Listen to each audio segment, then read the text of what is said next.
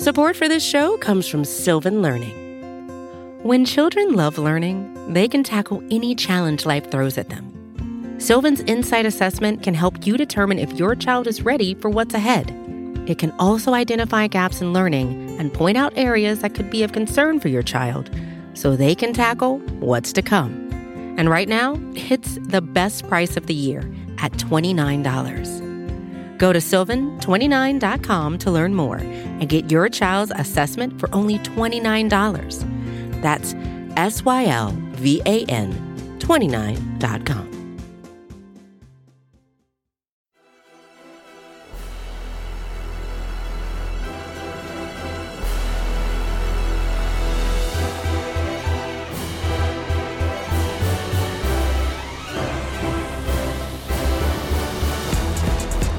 Good morning, good afternoon, and good night. Welcome to Monday Football Monday, the Monday after Week 3 in the National Football League here on the SB Nation NFL Show. A reminder before we get started that this show is brought to you by DraftKings. DraftKings Sportsbook is an official sports betting partner of the NFL. Download the DraftKings Sportsbook app today and use code SBNFL for a special offer when you sign up. That's code SBNFL only at DraftKings Sportsbook. As mentioned, this is the Monday following Week 3. There was plenty of NFL action in true NFL form. We are excited to talk about everything that happened on Sunday, give you a little preview of Monday Night Football as well. I say we, I am RJ Ochoa from Blog of the Boys, so we are going to be busy over there tonight as the Dallas Cowboys visit the New York Football Giants. On the ones and twos, as always, from Bleeding Green Nation, the fantastic Rachel Prevet, and joining me in his usual debonair style from Arrowhead Pride, the home of the now fraud Kansas City Chiefs. We have to give them that moniker after losing to the incredibly fraudulent Indianapolis Colts. It is Pete Sweeney. Everybody can see Pete on the SB Nation NFL Facebook page, YouTube channel, or Twitter page. Or listen to him wherever they get their podcast. Search for the SB Nation NFL Show. Subscribe, leave a rating, write a review. Pete, I am sorry. Yeah, you don't have to be sorry. I'm actually kind of happy here on Week 3 because here we go. We know who the best team in the league is. It's the Philadelphia Eagles. We can pack up shop. Award them the Lombardi, and that's it. It's very clear. It's very clear to me, and that's it. And so, congratulations to Bleeding Green Nation and BLG, and wrap it up. We're good. We're going to talk about the Eagles and the Chiefs and the Colts and everybody else. But something we do here every Monday on the NFL show is take a spin around the SB Nation universe, Pete. You know what I mean? We get in the what kind of vehicle you think we get in? It's like some sort of like time traveling, like TARDIS type thing. Back to the future. I love that. We're in the DeLorean here. We fire it up, right. 1.21 gigawatts, and we are now headed out to Las Vegas to Silver and Black Pride, the head honcho over there, here to talk about the Las Vegas Raiders falling to 0-3 on the season. 1/4 of the AFC West mixtape. Right. You can hear Pete and Bill Williamson there, along with our friends coming at you Friday. This universe. Friday. Episode 2. It's Friday, yeah. Bill, the Raiders falling to 0-3. Welcome to Monday Football Monday here. But what's the tenor? What's the mood with the Raiders in this rough start to the season? Desperation, guys. They're freaking out. And, Josh McDaniels had a lengthy closed-door meeting with the owner, Mark Davis, after the game in Nashville yesterday. And that's what happens when you start 0-3 after you have huge expectations. I mean, if you follow the Raiders over the years, it's like one excuse after another, and we're building. Well, that's over. When you trade a 1 and a 2 for Devontae Adams, and then you go get, 2 New England guys to run your team, and then you sign Chandler Jones, and you made the playoffs last year, and you're 10-7. There's no more excuses. And then they kept signing everybody these 3-year deals, announcing to the world, we have a 3-year window here. And then you start this era 0-3 and playing terrible football. They've earned this 0-3. Yeah, it's nervous time for sure. Bill, as I look at this stat line of a 24-22 Titans win, I go to the receiving yards, and it's Hollins 158, Moreau 44, and then Devontae Adams with 36 yards. And it seems like there's been a tough time of getting Adams going, which seems remarkable considering he's consensus clearly the best receiver in the NFL among Jefferson and Kupp, and at least one of the top 5, right? So what do you think is the biggest obstacle that is holding Carr and Adams back from finding this rapport that's going to maybe lead Las Vegas to victory? It's really odd because, these guys played in college together, so you can't talk about, and then they've talked all off season about, well, we worked out every off season together. And, this off season was just like riding a bike. So you can't use that as an excuse. He had 10 catches on 17 targets in week 1 against the Chargers. And like, whoa, this is going to be incredible. This guy's going to break records. And then week 2 happens, is like he has 2 catches for 12 yards. I think it was his worst output of his career. And then 5 catches for 36 yards. And he's had a touchdown in all 3 games. So, it's not like he's non-existent here. But yeah, they all have to figure this out. And it starts with McDaniels, right? He's the offensive guru, right? And so they have to figure this out. Darren Waller, he's been slow to get going, a top 3 tight end. He had like 3 drops yesterday. He had a really poor game. Hunter Renfrow didn't play yesterday because he had a concussion. So yeah, the Mac Hollins thing certainly jumps out, and he made some big plays yesterday. I mean, 8 for 158. That there's some big plays in there. And it was interesting. The Raiders are 1 for 12 on 3rd down yesterday, but on that last drive, they hit 4th and long, including a 4th and 9 touchdown 3 times. So it's not all despair, but again, they're not winning. They're not playing winning football. Not one of those 3 games to say, oh, they were so close. No, they got beat all 3 times. I think, Bill, looking at it, a lot of people, I think, over the offseason saw all the big trades for the receivers and kind of thought, well, receivers kind of become like the new running back. Like we're always quick to like connect future things to the past, right? Like you don't need to pay a big time wide receiver. You just find a new one. Just keep drafting them in the first round over and over and over again. And that has kind of proven itself to be a little bit incorrect, I think. I would say through almost 3 weeks of the season, A.J. Brown has really unlocked the Philadelphia Eagles offense. Tyreek Hill has really unlocked the Miami Dolphins offense. And while I hear what you're saying that Devontae has had a touchdown in each of the 3 games, it just feels like that hasn't happened. Like it's not just that Devontae's not having success, but even Amari Cooper. And I mean, I was very upset about that trade from a Cowboys perspective. Like we haven't seen, like it still seems funky and clunky with the Raiders.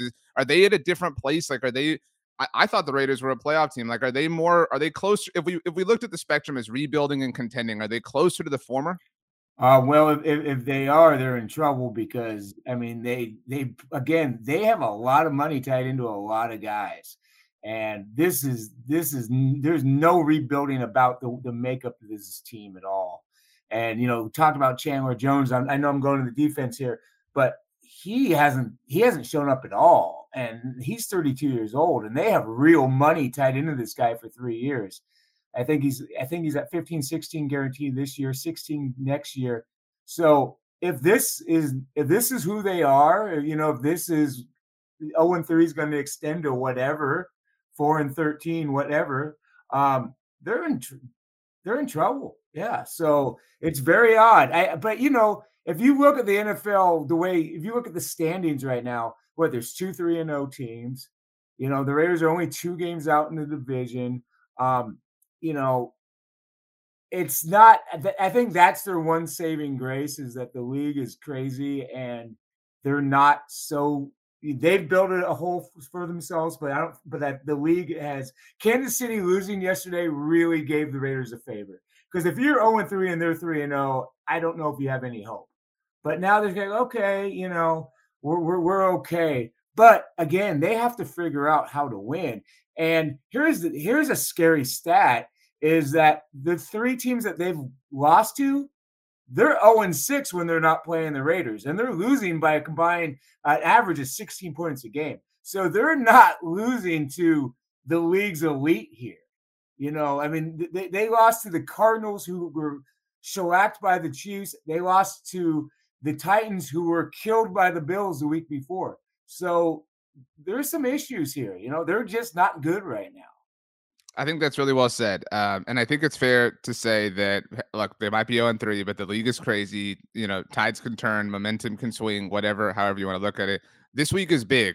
against the Broncos, and not to forecast too far. I mean, it's 6 days, whatever. But especially given the way the Broncos looked on Sunday night, like if the Raiders dropped to 0-4, at the hands of this really inept offense, and then after that get the Kansas City Chiefs, and I believe that game's on primetime. The game's on Monday Night Football. That game at Arrowhead, Pete.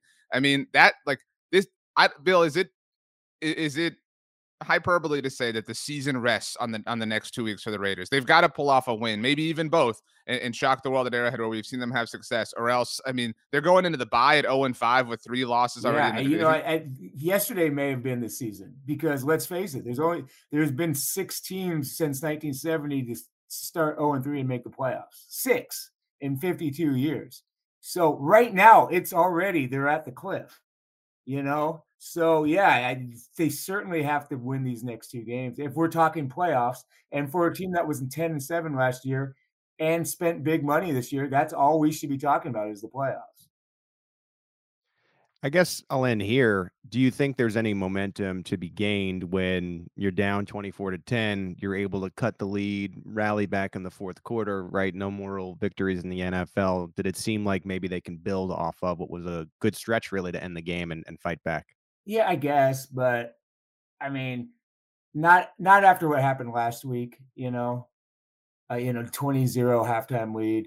I think it would be unfair to reality to say, okay, they lost by 5 points to the Chargers. They lost in overtime to the Cardinals, and then they lost by 2 points. The Chargers and Titans games, because the Cardinals game was just something ridiculous, but the Raiders earned that ridiculous loss. The Chargers and the Titans, it never seemed like they were going to win. They were always the other team was always the better team. So I don't know if they're this close, But again, they win next week, and something stupid happens around the AFC West, and they're like, "Hey, we're only a game out." So you never know. So I'm not going to say they're dead, but they have to figure it out themselves. They are Raiders. They are walking the plank, but we've seen, sometimes like Captain Jack Sparrow jumps off and does like an amazing swan dive and loosens the shackles, and you never know what's going to happen. Bill Williamson, everybody check out Silver and Black Pride for all the latest on the Las Vegas Raiders. Bill, thank you so much for joining us here on the SB Nation NFL show. Thank you, guys. Appreciate you. All right, Bill. Pete Sweeney, it was a rough day in the AFC West that ended with really a rough night. We'll get to that. I think we have to start with the game of the day. Do you know what I'm talking about? You ready to go? Sure. We've been there together. What's that? Can you take me to the city where the heat is on? The Miami Dolphins. All right. Miami Dolphins slayed the Buffalo Bills. This felt like a playoff game. The Dolphins winning 21-19. Ken Dorsey a little bit pissed. The CBS broadcast captured. Really upset with the way the Buffalo offense kind of couldn't get things done down the stretch. There's a lot to unpack here. I think the Dolphins, you mentioned the Eagles. I think we have to say the Dolphins are the most impressive team through 3 games, because I think we somewhat expected the Eagles to be good. I think the Dolphins doing this is just, again, I know some people were in on it, certainly, but there was a much smaller consensus thinking that Miami could do something like beat Buffalo the way that they did. Not to compare Miami and Philly for the top team, and I know I joked about the Eagles being the best team clearly to start the show, but they clearly are. And what I mean by that, with Miami and in this game, Buffalo was depleted in the secondary, and it took a lot of Buffalo mistakes for them to win this game. They didn't really deserve to win. It's one of those things, and Josh Allen said it after the game, where they felt like they shot themselves in the foot. Now, Miami did what they needed to do. When you talk about Philadelphia, and that's another game entirely, I'm sure we'll get to it in a little bit here, but they're just dominating on both sides of the football. So clearly the best team in the league, right? And the only other team you can consider is the New York Giants, who it feels like a little fluky to get those first 2 wins. We'll see what happens with your Dallas Cowboys tonight. Now, Miami got it done, and I do think that in a way, getting this win, regardless of how it happened, is a little bit of a statement game, because we were considering Buffalo Bills as the shoe-ins to win what was the AFC, or I should say, the AFC East, and it was either going to be them or the Patriots in the second year of Mac Jones. No one was really even considering, of course, the Dolphins, and definitely not the Jets. No one considered Tua. No one gave Tua any kind of flowers. And so to start 3-0, to be one of 3 teams in the league that is undefeated, And just the fact that there has been so much parity and madness. And again, we're going to get into more of that in this week 3 roundup. But to be 3-0, regardless of how it happened, I think is a statement in a sense. And the Dolphins are spicy. And you wonder if this is something that will continue through the season, where maybe there are more teams in this race than Buffalo just waltzing their way to an AFC East crown. I think there are different kinds of really good teams. There are the not normal kinds, like the one you cover in the Kansas City Chiefs, that are just like freakishly good, like unbelievably good. Good no matter what. You can set your watch by it. Life of luxury as far as that fan base is concerned. And then there's normal good, right? Where you win a lot of games and you win some games you're not supposed to. Like there's never a time that the Chiefs win a game they're not supposed to. You get what I'm saying? Like because they're freakishly good. And this was kind of one of those wins for the Dolphins. Like this is going to be the difference between Miami being 12-5 and 13-4, 11-6, whatever the case may be. I saw this. Ben Volen tweeted this out a little bit before we started recording. In the last 16 years, NFL teams are 2-106, so 2 wins and 106 losses when being outgained by at least 275 yards. The 2 wins, the 2020 Miami Dolphins against the Rams with Tua Tagovailoa at quarterback, and yesterday, the 2022 Dolphins against the Bills with Tua Tagovailoa at quarterback. And some of that's just like coincidence, you know what I mean? Like it's not like Tua's masterful at engineering these types of wins. But they like it is clear that this is not what you talked about with the Giants. It's not some fluke. It's not some trick. Right. It's not some party favor. Like there is a lot of legitimacy here. You're right. The Buffalo secondary was really depleted. We saw Miami take somewhat advantage of that. Jalen Waddle went off 4 catches, 102 yards. Tyreek Hill only 2 for 33. But we saw Chase Edmonds get involved, 2 touchdowns on the ground. Finally, a lot of fantasy owners thrilled about that. I think it's fair to like say they're a playoff team, like they're a playoff caliber team.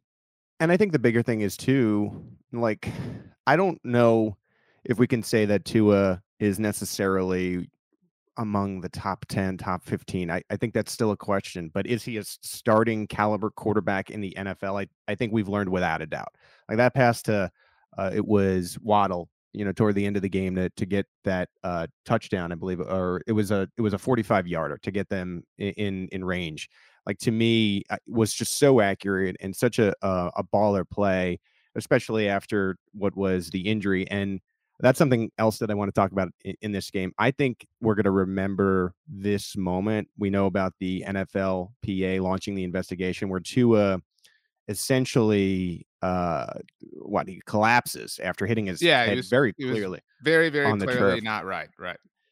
And bigger than even the on the field implications, bigger than the AFC standings implications. This is a landmark moment in the history of the NFL where I believe the concussion protocol is going to shift entirely. Now, am I questioning the Dolphins and bringing Tua into the locker room and running the test? I'm not. But what I've learned is that the test is too easy to pass because he was concussed. This was not a back Gumby collapse. This was a player who was concussed, basically collapsed on national TV, somehow returned to the game. This process of the concussion protocol, it's going to be investigated and it's going to change completely. And I bet you it changes in season and it's going to be more out of the hands of the team. It is a situation where the NFL needs to step up and really have independent doctors and almost in a separate room from the locker room that evaluates them, and the team has nothing to do with it.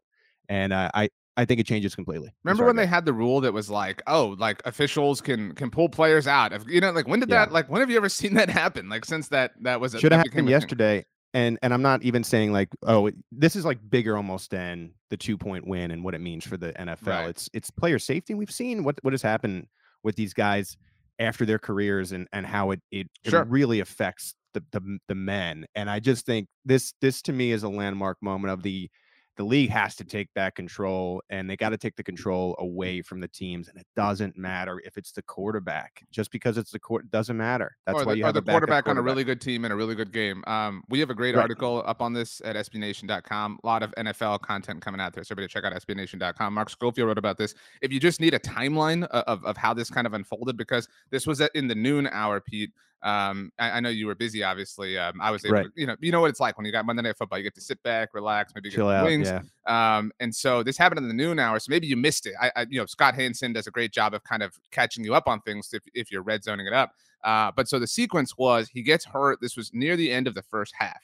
And then Ian Rappaport, just to go off of his tweets, he tweeted out officially Tua Tagovailoa has a head injury and is questionable to return. That was an Ian Rappaport tweet at 1:29 p.m.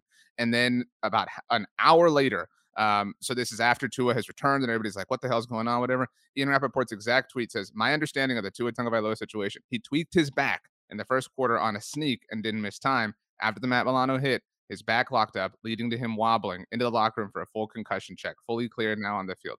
So back locking up does not cause you to stumble. We're old, getting older, right? Like in our 30s, like when your back hurts in the morning, you kind of like have a hitch. You don't fall to the ground, right? Like it's just like enough. I think it's so funny when and I'm not trying to like sling arrows at Ian Rappaport, but like how people like presume like the world is stupid, right? Like we're just all gonna like forget the tweet about like, well, it's officially a head injury. You know what I mean? Like we're just like, oh, it's a back. You know what I mean? We're just willing to completely forfeit everything that you said an hour ago. It's hard to get back to football. I'm not worried about the Bills. Micah Hyde's out for the season. That happened over the weekend. They officially announced that. This was a bad game for the Bills, and it's not like this is a sign of who they are. I agree. It's a blip on the radar, but something that's underrated. And again, I know you were busy at the end of the first half. Josh Allen kind of like bobbled when trying to down the ball, when trying to spike it, get ready for a last second field goal. And in his like bobble, I don't know, I haven't read any post game quotes from him about this, but I guess like thought of like, let me get a fake spike off, a la Dan Marino, incidentally in Miami of all places, and threw it to Stephon Diggs, and they ran out of time and they didn't get a field goal off. I guess the rule says if you fumble, you can't spike it. So I know, I believe he was trying to do was throw it out of bounds in a way. But Diggs caught it like that. My point is like that whole sequence was so broken. You know what I mean? Like for a team that's like such a well-oiled machine, like everybody made a big deal, and we'll get to Sunday Night Football, but about Jimmy Garoppolo costing the Niners 2 points. That was 3 points in a game that Buffalo lost by 2. I mean, it's easy to if and whatever.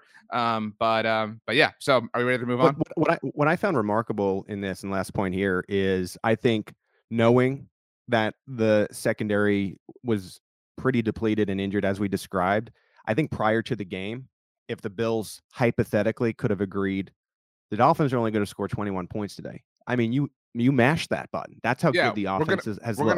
We're gonna like trump them by 275 yards, like total yards. You know what I mean? Like you would have taken that 100 out of 100 times. It was just a weird game.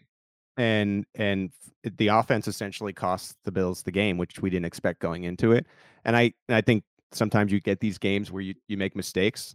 There's another one in Indianapolis, which we'll get to, and you either learn from it and come back stronger the next week, or it becomes a thing where you kind of sputter a little bit. The Minnesota Vikings got off the schneid with a 28-24 win over the super vogue Detroit Lions. This came down to the very end. Who knew that Detroit had vogue in it? But you're right when you say that. It was a really fun game. I actually thought the noon slate, and again, I know you were busy. I'm not going to say that 1,000 times, but it was kind of boring.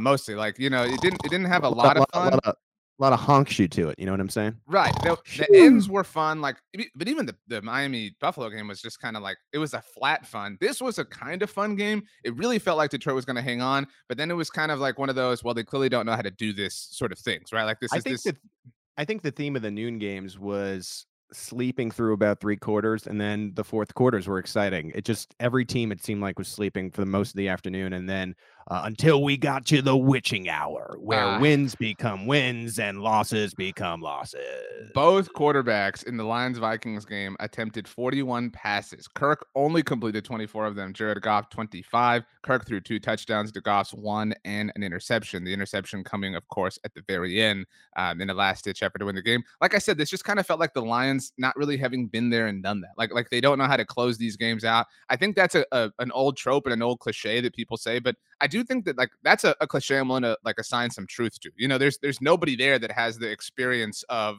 of what you said, like the witching hour, crazy crap happening the way Bill said. Like NFL games can get really weird. Wild things can happen in the fourth quarter. And if you're not prepared for that, you can kind of fold a little bit here. And that's why, like, the Lions aren't ready yet. They're certainly ascending and they're certainly climbing, but I really thought this was an impressive win. If this had been anybody else, people would be throwing all sorts of flowers at Kirk Cousins. But because it's Kirk, he had a clutch fourth quarter game-winning touchdown, and nobody cares because it was in the noon hour on Sunday.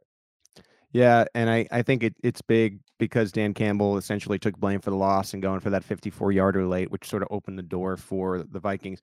They were able to get it done. It wasn't without problems. We know about Dalvin Cook. I believe he's going to be evaluated more today. What was it, a shoulder injury? But Madison came in. That's why it's good that they have one of the better backup running backs in the league, similar in Cleveland and Detroit, really. I also thought that the Vikings need to really figure out how to get Justin Jefferson involved. Justin Jefferson, in my opinion, is the best skill position receiver in the NFL. And 3 catches, 14 yards. 3 catches, 14 yards. And if they're going to really make noise, like the noise we think that they are capable of, RJ, then they need to get Justin Jefferson going. Like these great receivers, despite having attention, they are able to usually have production. Justin Jefferson is one of those guys. So Kevin O'Connell, I think, needs to figure that out. But good for the Vikings. Sometimes you win ugly. Sometimes you have to win late, and that's what they were capable of. And I don't think this is over for Detroit. And I think you made a good point about the fact that, look, maybe they're not ready to be, it's a thing that's ongoing. Like, so the gritty was a thing. Now there's a new thing going on in the NFL where a player screams into the camera, "I'm him." And Timothy, like the Detroit Lions, like, I don't know if they're ready for, it's us, I don't know if they're ready for that yet, but I still think they have a sneak in ceiling. Like I'm talking about 6th or 7th seed in the NFC. And if they come into their identity toward the end of the season, if you're that 2 or 3, and they're 6 or 7, I don't know if this will be a team by the end of the year that you really want to see entering your building in what would be a wild card playoff game. Now we have to see them actually win games for that to be possible. But these are not your quote unquote uncle's Lions anymore. I think this team can make some noise late. I think that if we look, so this is the 3rd year of 7th seed. They're better in the NFC than the 2020 Chicago Bears, who were the 7th seed that year. They're with Mitchell Trubisky, and I don't know that they're better than the 2021 Philadelphia Eagles, but like they're at least just as good. I mean, and the Eagles, like I'm not comparing them to the Eagles this year, obviously, but like they could explode offensively. We know that they've scored touchdowns in every quarter. Like we don't have to hear this anymore. I understand it's a cool thing. They might have the best run game in the NFL, like overall. Jamal Williams comes in for DeAndre Swift, 20 carries, 87 yards, 2 touchdowns, doesn't miss a beat. Like that was impressive. And Detroit fans will be the first to tell you this, right? Like it's a 1-2. It's 1-2. There's a lot sadder 1-2 records in the league, because I think the Detroit fans are seeing signs, which is much more that you can say in previous years. And they would also be the first to remind you that Jameson Williams will play at some point this year. And he has, we're talking about sneak-in ceiling. He's got rookie Justin Jefferson vibe ceiling to him. And if you inject him into this offense with the 2 running backs and the receivers, and Jared Goff is playing better than he has in a long time, who knows what they're capable of. But Vikings were the better team. They are the better team right now. They deserve to win this game. And I think by gutting it out, they keep everything in front of them. Like if they were to lose this game, suddenly you're like, oh no, is this Vikings team who we thought they could be this year? And so they keep that intact by gutting out this win. Last couple of quick hit thoughts on this. That was a great point about Jameson Williams. Shout out to you. Amon-Ra St. Brown. I was a little bit hesitant to believe. You know what I mean? Like it kind of felt like we've seen like Lions receivers catch like weird fire. Like Marvin Jones had a little minute there. You know what I mean? Like the Kenny Golladay, right? Like I was a little hesitant to believe that this was a long-term thing. I was wrong. He is amazing. Like we're just saying that over and over and over again. A lot of his production last year came in what would be called the garbage time of the NFL season. And I know this was like a big fantasy story. Like, is he going to be able to do it at the beginning when he's got all the attention? And so far, the answer has been yes. DeAndre Swift and Jamal Williams, or Nick Chubb and Kareem Hunt? When healthy, obviously. I think you still got it. Nick Chubb is I've always said this too. He's the best of the 4, but I think Jamal Williams is better than Kareem Hunt. Like the floor is higher with the Lions pair. I don't know. Nick Chubb is just running so hard, and then I like what Cleveland does as far as the usage of these guys, where they have Nick Chubb, and it's that Simpsons episode where it's the boxer versus Homer Simpson, and it tires the boxer out, and Homer Simpson just pushes him over, and that's how he wins all these boxing matches. Like to me, that's the version of Nick Chubb wears them down, and then when the Cleveland is winning, they'll have Hunt come in and just rip your soul out, and that's where I think I'd still prefer the Cleveland duo. My last point, these are supposed to be quick hits. Justin Jefferson struggling, obviously, but KJ Osborne, Adam Thielen, both coming up big. This was a big reason why and I think I speak for you, believed in the Vikings and still believe in the Vikings. Like it's not just Justin Jefferson. Like they have so many Herb Smith, like Dalvin Cook. I know he's getting evaluated, but like Alexander Madison, like they have so many offensive skill players to make that offense work and hum. And they just took down a team that a lot of people believe, an offense that a lot of people believe in. I think we're still kind of sleeping on the Vikings, but are you ready to move on? Yeah. Let's keep the purple power going, if you're with me. Can you give me a little give me a little purple rain? Let's go, Pete. Purple rain. Purple. Okay, that was close. I was expecting the second line. The Baltimore Ravens defeating the New England Patriots 37-26. Quarterback Mac Jones seemingly has an ankle injury, so we'll see how New England is going to fare in the aftermath of this. They fall to 1-2, but the Ravens arguably should be 3-0. If not for a crazy collapse against the Dolphins last week, I think the Ravens are the toast of the town right now. I think Lamar Jackson is the toast of the town. He set another record. It was like, I think he's the first quarterback ever to have like 3 games with 4 total touchdowns and 100 rushing yards. I mean, he is a freak. He's going to make so much money. The Ravens are such a functional and sound organization. I cannot believe that they dropped this. But he does finish 18 of 29, 218 yards in the air, 4 passing touchdowns, 1 interception, 11 carries, $107 on the ground with another score there. 5 total touchdowns for Lamar Jackson against the Patriots. And it was kind of an offensive shootout. Mark Andrews, 13 targets, 8 catches, 89 yards. Rashad Bateman, kind of a slept-on wide receiver, I think, perennially across the NFL. The Patriots, to their credit, kind of, clapped back every now and then. Mac Jones had an amazing fumble recovery for a touchdown, but threw 3 interceptions, no touchdowns in the air. Ramondre Stevenson, Damian Harris, there were 3 rushing touchdowns total for the Patriots, but the Ravens look like a force. I don't know who the best team in the AFC is, but the Ravens are certainly in the question. Well, I think what I learned from this game, it was a lesson about the league in a sense of, okay, on the Ravens side, this is a 2-player MVP race at the moment between Lamar Jackson and Jalen Hurts. And on the other side, this is a 2-team AFC East race, and the Patriots aren't involved. Because if Mac Jones has a high ankle sprain and Brian Hoyer is their quarterback, I'm telling you right now, I all the credit to Bill Belichick, this team ain't making the playoffs.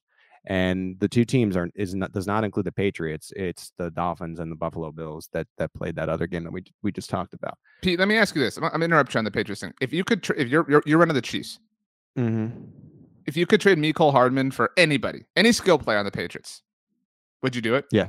Who? Yes, I would, and it would probably be Stevenson at this point. I feel like the talking about disrespect to Clyde the Glide. Wow. I think the Chiefs are really missing. It's a different subject, but still, it's kind of a hard question. Like, I don't know that, like, there's nobody who I like am jealous of, right? Like you look at the Ravens, like, man, I wish we had this. I wish, like, there's nobody who you're like, God, I wish we had this that's on the Patriots team right now. Nobody. Yeah, I think the running back tandem is interesting. I think Stevenson is a guy that's ready to break out. As far as the pass catchers go, there's nobody that you really feel like, if you're a fan of another team, that you're especially jealous of. There isn't any of those weapons, and I think when it comes to New England, it's these years of not drafting well that you're finally starting to see catch up to them a little bit. They tried to fix it in free agency. We know that is never a solution. And you're right. I mean, these are 2 teams in Baltimore and New England heading in completely opposite directions. And I think Baltimore could be the best team in the AFC, and I think New England could be one of the worst, especially with Hoyer as your quarterback, potentially, if there's a high ankle sprain for the next 5 or 6 weeks. I think that we underrate. I've been such a big Ravens fan for a long time. I think we underrate their run, right? Like the John Harbaugh run. Like name a bad season that they've had with John Harbaugh there. You know what I mean? Like we love to hype up Mike Tomlin and rightfully so. Like, he's never had a record below 500. John Harbaugh's right there.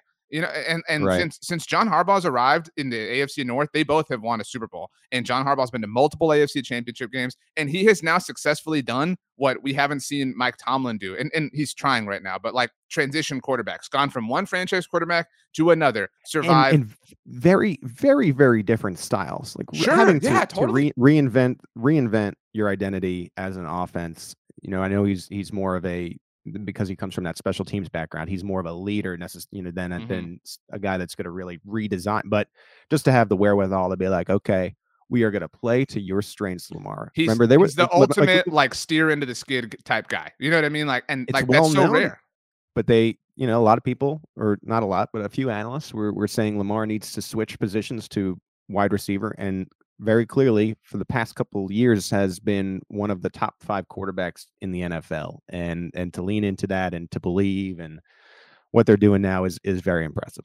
I mean, like they've survived not just like franchise legends, but like some of the greatest players in NFL history retiring. Like they've again in the Harbaugh era survived Ray Lewis retiring, Ed Reed retiring. Like, I mean, those are just the headliners of that defense. But like they have survived this incredible turnover, and they have always found a way.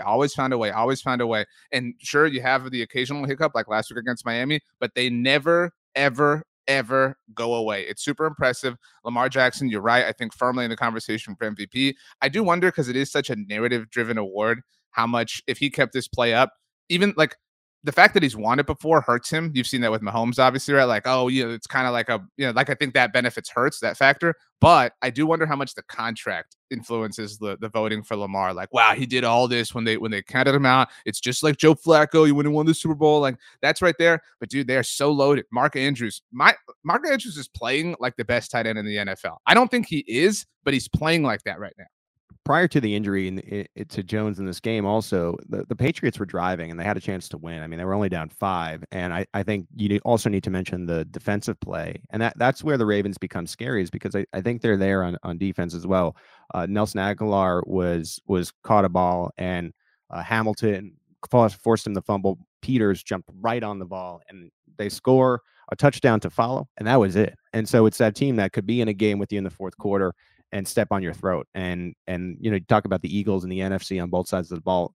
Baltimore's impressive right now, and especially in a league where it seems like everyone has a loss, right? So it's okay to have one loss and still feel good about yourself, and Baltimore should today.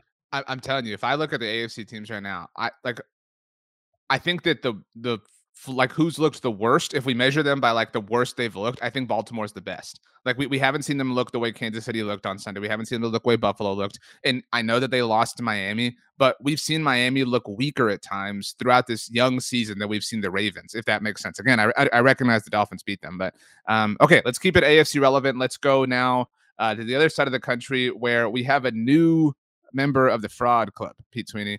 All these people. Oh my gosh, the Chargers. They're so great. Everybody, here comes the Chargers. Brandon Staley, he drinks Starbucks. He reads books. He's a millennial. He's so awesome. He's bringing down the millennial cred, all right? And speaking as a millennial, like, hey, just relax on this stuff, because it makes us look really bad when Brandon Staley has a huge blunder the way he did against the Jacksonville Jaguars. And you know what bothers me, Pete? Look, I came with the energy for the Colts, and I'm not going to apologize, but I'll say what I'm going to have to say when we get to that game. But people had no issue roasting the Colts when the Jaguars destroyed them. The Jaguars beat them 24-0. That's a 24-point margin of victory. They beat the Chargers 38-10. It's a 28-point margin of victory, in case you're curious how that math works. I know Justin Herbert was hurt. I know he got hurt against the Chiefs last week on Thursday Night Football. But you know what? This comes down to Brandon Staley. I'm not putting this on Justin Herbert. I'm putting this on Brandon Staley. After the game, he put the blame on Herbert again. He said, yeah, well, Justin wanted to stay in there in the fourth quarter when we were getting blown out. So, like, what am I going to do? You're going to be the freaking head coach. Like, I'm so out on Brandon Staley. Like, this is a really, really, really, really embarrassing performance for him. He's supposed to be a defensive guy. I'm sorry. And he let the Jaguars drop 38 on them in their building. Yeah. And we're always trying to figure out what we learned about these teams in these games. And, you talk about the getting fired hot seat power rankings. And, I tend to think that it starts with Matt Rule in Carolina entering the season, and probably was your head coach and Mike McCarthy. But Staley's making a case to get up those power rankings of the hot seat power rankings with some of these performances. And also too, what you're saying, like when you start to struggle, the magnifying glass goes on you about what you're saying in these post-game press conferences, and to not really take any accountability, as a head coach, and just not simply having your team ready to win this game, I think was a blunder for him in the post-game pressers to what you're saying. And then on the other side, Jacksonville seems like they might be arriving. And man, last year was a disaster. And we don't need to go into the Urban Meyer stuff, but Doug Peterson has seemed to right the ship. Trevor Lawrence looks a lot better. James Robinson looks like one of the best running backs in the NFL, which is remarkable after the injury that he suffered. I don't think anyone was expecting that. And when we talked about the AFC West and how it's going to be the best division in history, you talk about fraudulent. It's feeling especially fraudulent for that.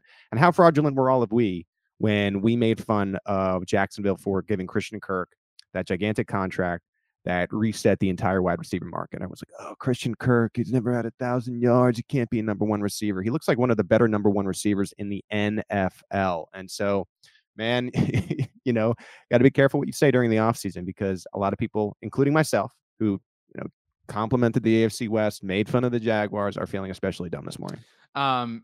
Zay Jones also. I think we're constantly like, I agree with you. Like, let's hype up Christian Kirk. He deserves it. But Zay Jones led the team, 10 catches, 85 yards, touchdown, was awesome in this game. The Jaguars just kind of underrated, and it was kind of like hiding in plain sight. And I know a lot of people were a little bit in on them, and some of that's the division. Gerald says in our comment section, Jaguars at Philly next week's going to be big. Heck, seriously, who thought that like Doug Peterson's return in week 4 was going to be this have these massive implications? Although it's an AFC NFC team, but still, it is a big game. What time is that game next week? That game is at, I'm so happy you asked, Pete, and I'm tap dancing to give myself some time. That is a noon kickoff. Yeah, noon. I get to watch. I get to kick back and watch that one, baby. That's gonna be great. I do think that Trevor Lawrence, this was a little bit of his statement game. I know Stats is always talking about how come Trevor Lawrence isn't as ridiculed as Trey Lance is. And I think some of that is the market they play in. So you play for the 49ers, you're going to get a lot more attention positively and negatively. And I don't think if Trevor Lawrence had been the number 1 overall pick 2 years ago for the Chicago Bears, I think that would be the headline. He'd be the header photo on the NFL Twitter account right now. You know what I'm saying? After this game. But because it's the Jaguars, there is still this kind of that's why I think the Lawrence camp was really bummed he didn't go to the New York Jets. I just find also too, I mean, usually, and RJ, you're the first one to call out these things, and I don't blame you for it, but you like to sniff and say, this smells weird, this is an excuse, blah, blah, blah. But everyone agrees across the league, analyst, writer, whatever, Jacksonville, otherwise, Urban Meyer set this guy back. Oh yeah, I agree. And it was a disaster. And sometimes you're like, okay, whatever, you're making excuses. No, I mean, and you're seeing that now on the other side of it. I mean, you know what? I wasn't going to do it. T-Law for the come up of the week. Let's he gets go. the come up of the week, and so does the Jaguars franchise as a whole, because look, they're 2-1. Everyone but the Dolphins in the AFC has at least one loss, and I think we're in a situation here where it's like, why not Trevor Lawrence? Why not Jacksonville? They look like you have all these teams that look mid, if you will, other than the Baltimore Ravens. Look, we got mid, we got him. Talk about millennials. Pete's trying to appeal to Gen Z now. They look like the favorite. They look like the favorite in the AFC South. I know the Titans won. We didn't really give them that much love with Bill, but it was kind of a congrats on surviving sort of win. I do think that we're not placing. I think that Brandon Staley deserves 70% of the criticism for the way the Chargers played. I do think that Justin Herbert deserves a lot. I mean, people are so willing to give Herbert this benefit of the doubt, and he's hurt and things like that. But and again, I don't want to if, but I told this to BLG and Stats on Slack. If Kirk Cousins had played this way, it would just with the injury, nobody would care. You know what I mean? But because it's Herbert, we're so willing to give him this pass. You know what, Herbert, you're hurt, then don't play. You know what I'm saying? If you're really that hurt, you should have let Chase Daniel practice all week long. You know what I mean? I've seen Chase Daniel. Well, I mean, you get my point. There's a point where you're doing more harm Justin than Herbert may be better than Chase Daniel.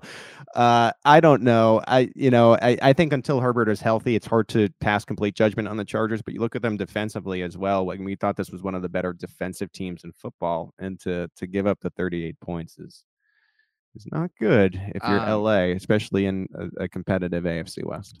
ESPN's Lindsey Theory reported after the game, her exact tweet: the Chargers locker room cleared out as quickly as I've ever seen from the home team in the NFL. Like, this is just, they're such like front runners. You know what I mean? Like, oh, people are talking about us. Yeah, put some respect. We're the best team in LA. Like, and then they get punched in the mouth by the Jaguars, and they want to pick up their ball and go home. Like, that is lame to me.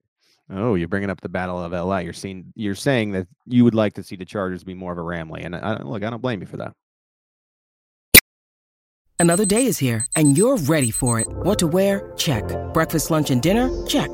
Planning for what's next and how to save for it? That's where Bank of America can help. For your financial to-dos, Bank of America has experts ready to help get you closer to your goals. Get started at one of our local financial centers or 24/7 in our mobile banking app. Find a location near you at bankofamerica.com/talktous. What would you like the power to do? Mobile banking requires downloading the app and is only available for select devices. Message and data rates may apply. Bank of America N.A., member FDIC. Last game, we'll take a little bit of a deep dive on, then we'll kind of like blitz through the rest, although we've been really slow at blitzing. Shout out to Craig Williams, who wouldn't approve of us.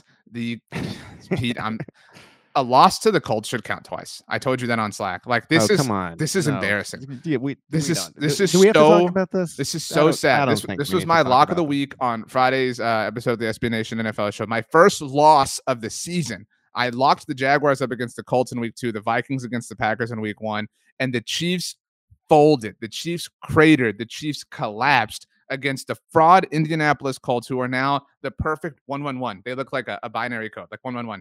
You know what I mean? The Colts are this season. The Chiefs fall to 2-1.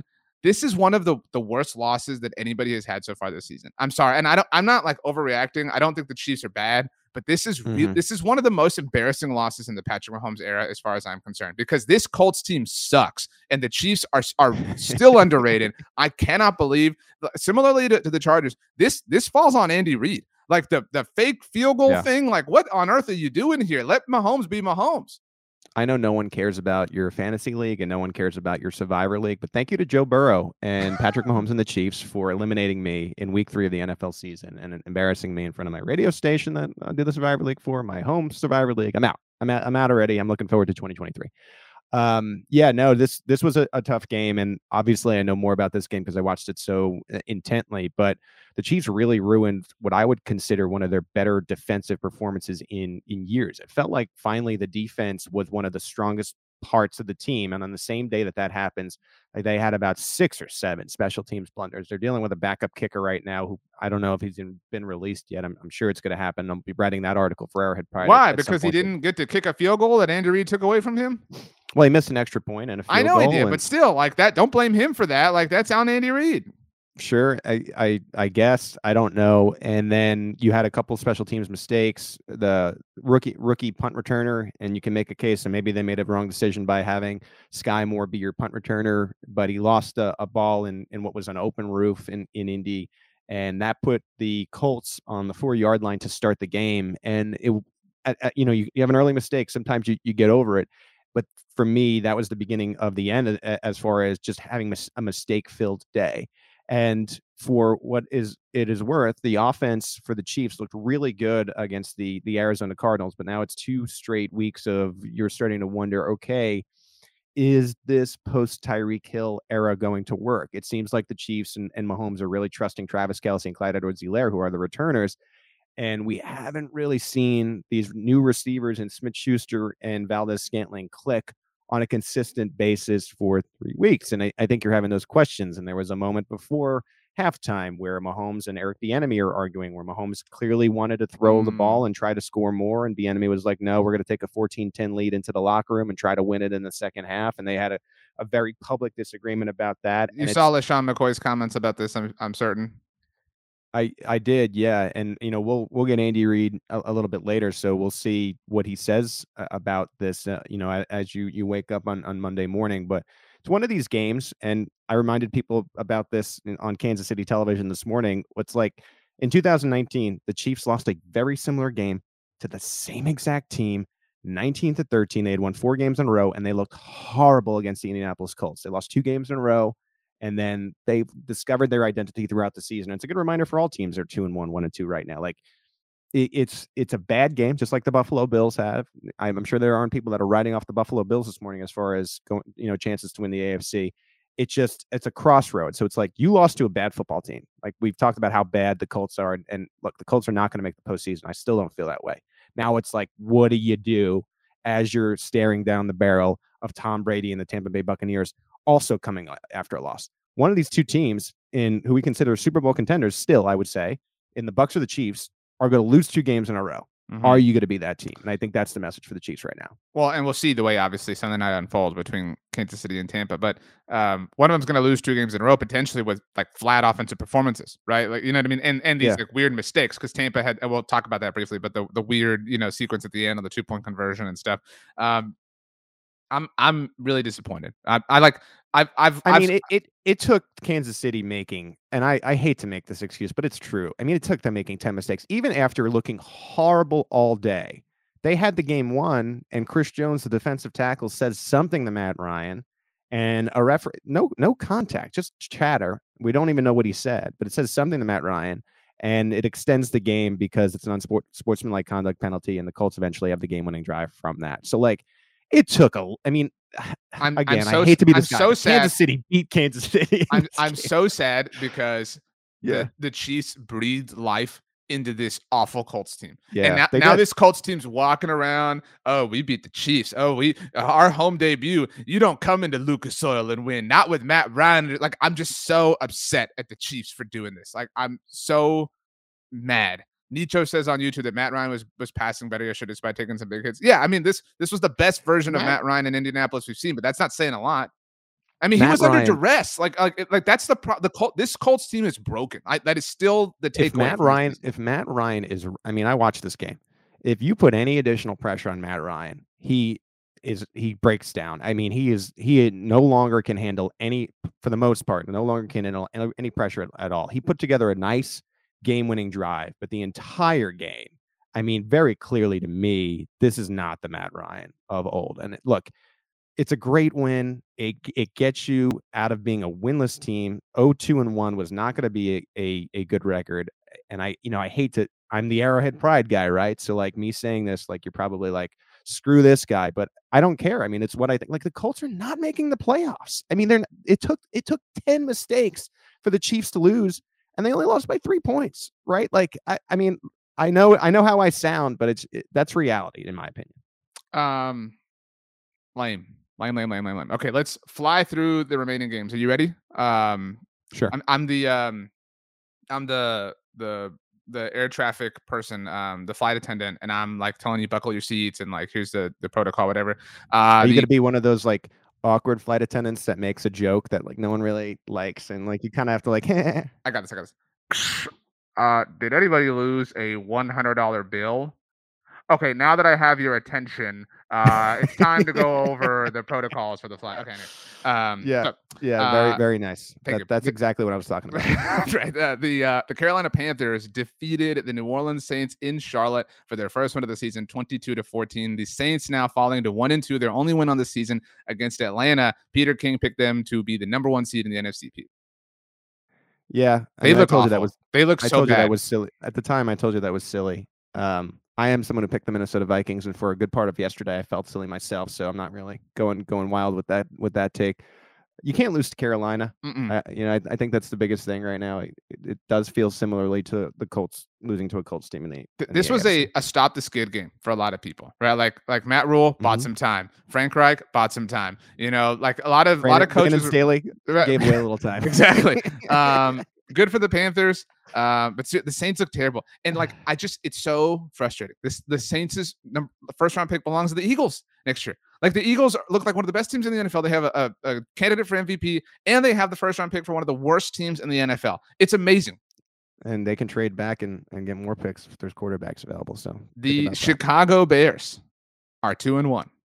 Thanks to a last-second field goal against former head coach Lovie Smith, who now commands the Houston Texans, 23-20 the final score. The Bears, Pete Sweeney, 2-1. Put some respect on their name, or is this just kind of weird? Well, they get the Giants next week. Like we could be having two weird 2-1 teams playing next week. It's the Khalil Herbert coming out party. I am hoping that I am wondering if the Chicago Bears can deal the Giants their first loss next week. I do wonder that. I hate you with all my heart. The Texans, like, I mean, I thought they were cute and spunky, but yeah, like it's just Davis Mills is not it. We still don't know if Justin Fields is it. It's a weird time in the NFL where the Chicago Bears can be 2-1. I mean, we never expected Houston, Texas to be interesting this year. And I mean, if there's anything that is playing out like we thought, it's how Houston is doing right now, right? Like we all expected this. I think that Justin Fields looks like one of the worst quarterbacks in the NFL. He does, and a lot. I'll take the L on that. Like I thought he was going to be awesome, but wow. Yeah, a lot of people got on Ryan Poles and were like, "Well, why are they in a complete rebuild and not giving him any help?" And maybe he had a vision that was. This was supposed to be fast. The Cincinnati Bengals get their first win of the season. The good Cincinnati. times. The good times. Picked Cincinnati the first 2 weeks. Couldn't win. Thank you, Cincinnati. Defended you all off season. Finally, they look like the team we thought. They didn't look great. I mean, they had a little bit of a rough stretch to end the game, but they needed to beat the Jets. They needed to beat the Jets like this, and they did. Good win for the Bengals. T. Higgins was robbed of a beautiful touchdown early in this game.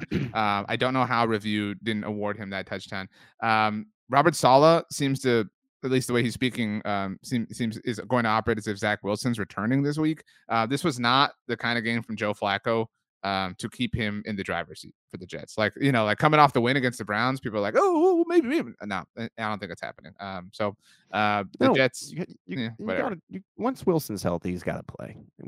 Joe Flacco had his time in the league, and man, what a great stretch that was. He got the Super Bowl and bet on himself. We gave him some love too when we talked about the Ravens. The Philadelphia Eagles, huge win, 24-8 victory over the Commanders. All 24 points coming in the second quarter. Nothing in quarters 1, 3, or 4. Meanwhile, the Commanders scored their 8 points all in the fourth quarter. So 2 completely dry quarters. This was Carson Wentz's first opportunity to face the Philadelphia Eagles, a team who traded him away 2 years ago. 25 of 43, 211 yards, no touchdowns, no interceptions. Did have a fumble, though. Obviously, the Wentz wagon rolls on. Jalen Hurts, 22 of 35, 340 yards, 3 passing touchdowns. Devontae Smith, this was kind of the like Trevor Lawrence, Devontae Smith breakout week, like that you've been kind of waiting on, like as a football fan. 8 catches, $169 a score. AJ Brown another score. AJ Brown looks so much like T.O. to me in a Philadelphia Eagles jersey. I mean, like he's a monster. And I think this game was about answering questions because the Eagles coming into the year, they were wondering who Jalen Hurts was, and the answer right now is one of the best players in the NFL. And what makes the team so scary is they are killing the other side. When it comes to defense, they're one of the scariest defenses in the NFL. They're killing the quarterback. I don't want to cop out for Carson Wentz, but he just was getting drilled all game. The Commanders' offensive line could do nothing against the Eagles, and their secondary is scary. They're a team that you don't want to play. And I would say of all the teams in the NFL, you want to play with the Philadelphia Eagles the least right now, and that's impressive in what has been 3 weeks of parity central. Yeah. Good times for the Eagles. Who would have thought that week 4, the biggest games would be Jaguars, Eagles, like we said, and Bengals, Dolphins. Well, I knew that. I mean, I knew that. I identified week 4, and I said these 2 teams on Thursday night. I know the Dolphins are going to be undefeated, and I know the Bengals are going to be looking for that second win. And then, we're going to get 2 of the best teams in the NFL, and the Eagles and Jags. I said that coming into the season, and it's playing out just like I thought. The Rams outlasted the Cardinals 20-12. Cardinals, I thought they'd win this game. I took them in our SB Nation expert picks. I really believed in the fourth quarter offense we saw against the Raiders that Bill talked about. Just not there. I mean, this was the Cardinals another Cooper Kupp game. The Cardinals are bad. Like the bad. Can't wait for Hard Knocks. Like in season Hard Knocks on the Cardinals. They should be 0-3. I mean, Kyler Murray just proved how athletic he is and single-handedly beat the Raiders. Right? If one thing goes sideways last week. Don't forget, I mean, they were down 16 points late. So they not only needed 2 touchdowns, they needed 2 of those conversions. The one was a complete, we should ask Bill about that, even though it was about this week, but like that 22nd 2-point conversion, had that not all played out like it did, the fumble, everything that had to happen, Cardinals would be 0-3. And sort of that's where we expected them to be after the offseason that they had. And I think Los Angeles is putting it together, right? There was a little bit of a false start to begin the year, and this win wasn't exactly the prettiest, but they're starting to put it together, and maybe there was like a little bit of that Super Bowl hangover. I think the Rams chatter is going to pick up. It's like, okay, you got blasted by a really good Bills team. Now you put together 2 wins, but they've been kind of scrappy wins. Like I'm still not a believer. Yeah. the Rams beat the Atlanta Falcons last week, who picked up their first victory of the season on Sunday in Seattle. What's that called now? Lumen Field, right? I think so. It's the Link.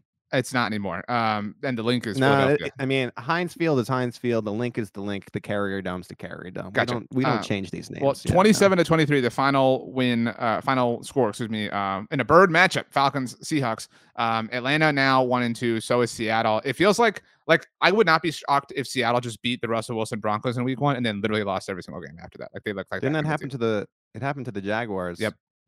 A couple of years back, was it the Colts? That was the 19 Jaguars that led to Trevor Lawrence. Remember, Gardner Minshew beat the Colts in Jacksonville, of course, because that is inevitable. And then they lost every single game after that. And then the Jets beat the Rams late. Yeah, that cemented the Trevor Lawrence going to Jacksonville reality that we live in. Yes. Wow. There you go. Kyle Pitts got somewhat involved offensively, but you talk about fantasy, like that is something that people are pissed about. The Green Bay Packers. Wait, very quickly. How about Cordarrelle Patterson in his late 20s, early 30s, just breaking out? Just doesn't happen. It's wild. Anyway, go ahead. The Green Bay Packers outlasted the Buccaneers. We talked about this a little bit. 14-12 final score. Another honk shoe game. This had one of the lowest over-unders of the week. I don't remember what it was exactly, but it was one of the lower ones when I looked. The tweet of the day was the loser of the game has to call their family. Right. I mean, the losing quarterback, obviously, to be specific. The losing quarterback has to call their family. This was just so perfect. This was just such a perfect tweet. I'm not saying I'm willing to bury the Packers or the Bucks, obviously, but this was just like kind of sad. You know what I mean? Like we never had this like kind of game with like Brady Manning. You know what I mean? Where it was just like pathetic. Like this was really sad to watch these two dudes like so depleted of their powers.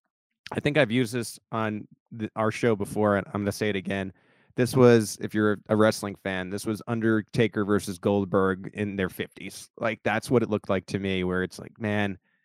And the defenses, you got to give them credit too, but like these quarterbacks used to be the guys, and it's almost like you're getting the matchup that you wanted about 5 or 6 years ago. Like that to me was yesterday between the Packers and the Bucks. Finally, Sunday Night Football. So the afternoon window on Sunday featured the Jaguars, Chargers, Rams, Cardinals, Falcons, Seahawks, and Packers, Buccaneers. And then obviously Sunday night was San Francisco, Denver.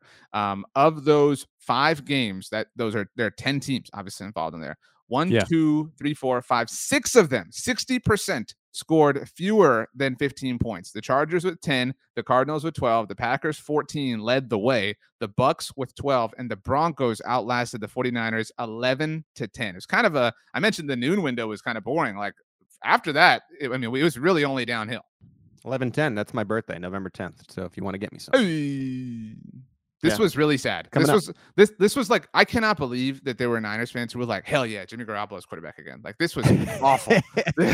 The floor is so low with Jimmy Garoppolo, and it makes it wild that they were able to get to the Super Bowl with him as quarterback. Like that's what it looked to me last night.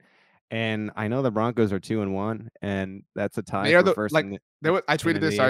There was a lot of like, are the Giants the worst 2-0 team of all time talk last week? The Broncos are the worst 2-1 team of all time. I'm very certain, and that includes this year's Bears and maybe even this year's Giants. The Broncos are the worst.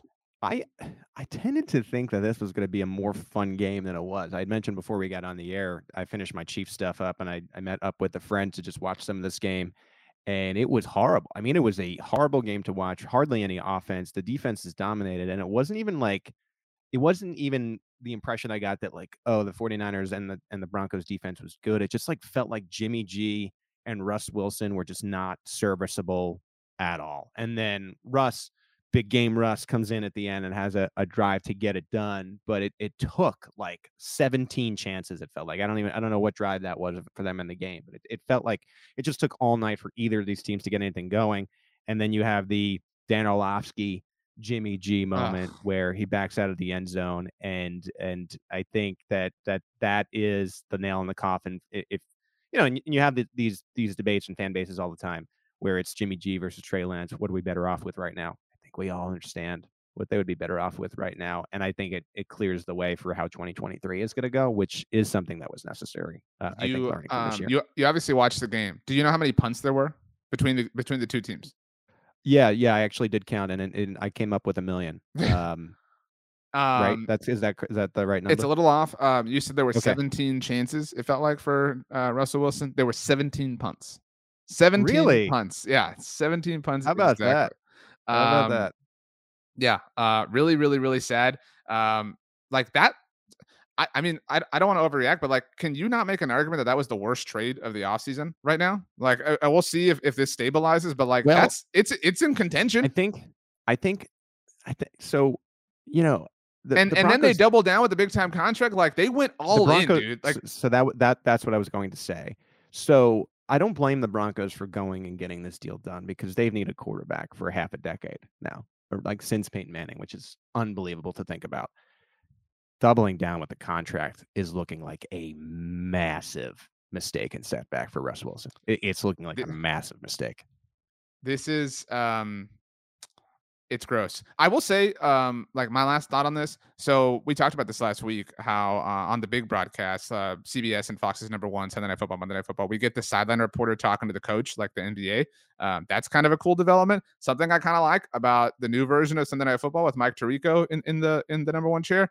They're kind of killing teams. Like I kind of have enjoyed that. Like Chris Collinsworth was destroying the Cowboys in week 1 when they couldn't get anything done. And both like Collinsworth and Tirico were just like taking turns. Like one was holding the Broncos down. The other was just like punching him. Like they were like, this is bad. and Tirico, I know you were out eating, but so I don't know if you could hear the broadcast. Tirico kept highlighting how many 3 and outs they had. Like he was like, yep, here's another 3 and out. Like it was kind of like brutal in one way, but I really enjoyed it. I think the question that you end up with here with these two teams watching this game, right? These were two teams before any games were played, where they were considered Super Bowl contenders. Do you really feel either of them makes the postseason at this point? Because I've had my questions about that. I don't know that I feel the Niners may, cheat into this. I don't know that I feel that either of them are even the second best team in their division. Like I'm down on the Chargers. They're still the second best team in the AFC West, right? Like after the Chiefs and the Niners. The Niners are closer to being that for me, but there is an elite offense lurking within the Cardinals. And I don't mean lurking like it will show up for an entire game or even an entire quarter, but like the ceiling of the Cardinals offense is much higher than what it is in San Francisco. And that's kind of how I feel, at least. Well, I mean, and I'm taking the Seahawks out of this now, right? The NFC West, right. they always the Seahawks and Raiders are in the cellars, yeah.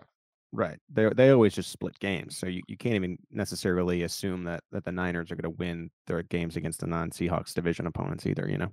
You want to know something, though, Pete? You ready for this? You pumped? You excited? Because we're about to get so much more of these two teams. All right, so we're about to give our picks from Monday Night Football.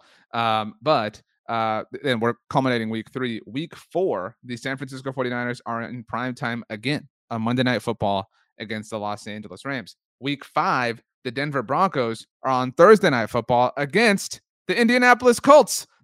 So get ready for some elite offense. Thursday night, October 6th, feels like the worst game of the year by far between the Colts and the Broncos. It does. It feels like the worst game ever.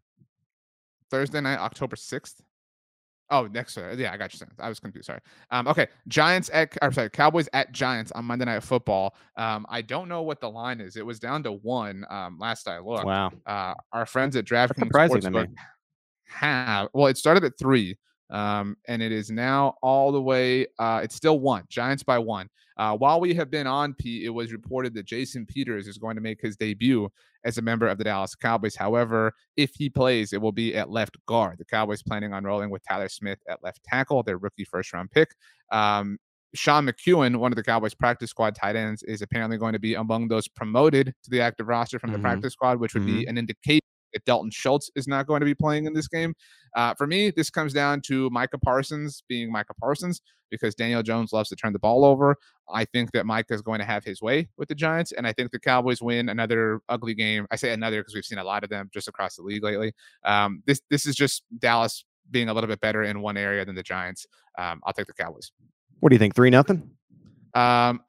It's going to be like a 16-9 type thing. Like, you know what I mean? Like 16-7, 16-9, 16-10. That's where I'm seeing this fall. Yeah. Pick the under. This feels like, you know how like last night, Sunday Night Football played out. I see something similar in this game. I'm going to go the other side. I like what Dable's been doing. I probably wouldn't be picking the Giants if Dak Prescott was healthy, but I think they've shown me enough that leads me to believe that their offense is going to be a little bit more efficient despite Parsons looking like the defensive player of the year. All right. Time to bring in Rachel. Rachel, 3 questions for you as you grace us with your presence. Number 1, what was your biggest NFL takeaway from Sunday's action? Number 2, who are you picking, Giants or Cowboys? And number 3, of course, who is the MF double MVP? I am, of course, the reigning MF double MVP, but it's your pick, Rachel. Going out of order, tonight's game, I'm going to pick the Cowboys. Let's go! The Giants are undefeated. Don't want them to be undefeated anymore. So I'm going to pick the Cowboys for tonight. Biggest takeaways, going to go with the Eagles. Like, I definitely can see them winning they're going to win the division. That's going to be an easy win, but they're just looking really good right now. So. Easy. Hear that, RJ? Easy win for the division. They can continue to stack these wins. It's looking really good. It's really fun right now and just covering them. And my double MVP today, based off of these 3 points, the first was the fact that they said fraud alert Chargers, how that loss falls on Brandon Staley, but also how Justin Herbert should take the blame as well. I also really like your point on the Chiefs loss and how that is embarrassing, of course, and how it falls on Andy Reid. And then you touched on Justin Fields looking like one of the worst quarterbacks in the league. RJ gets it today. Let's go. Let's go. I want to thank Brandon Staley for being a huge fraud.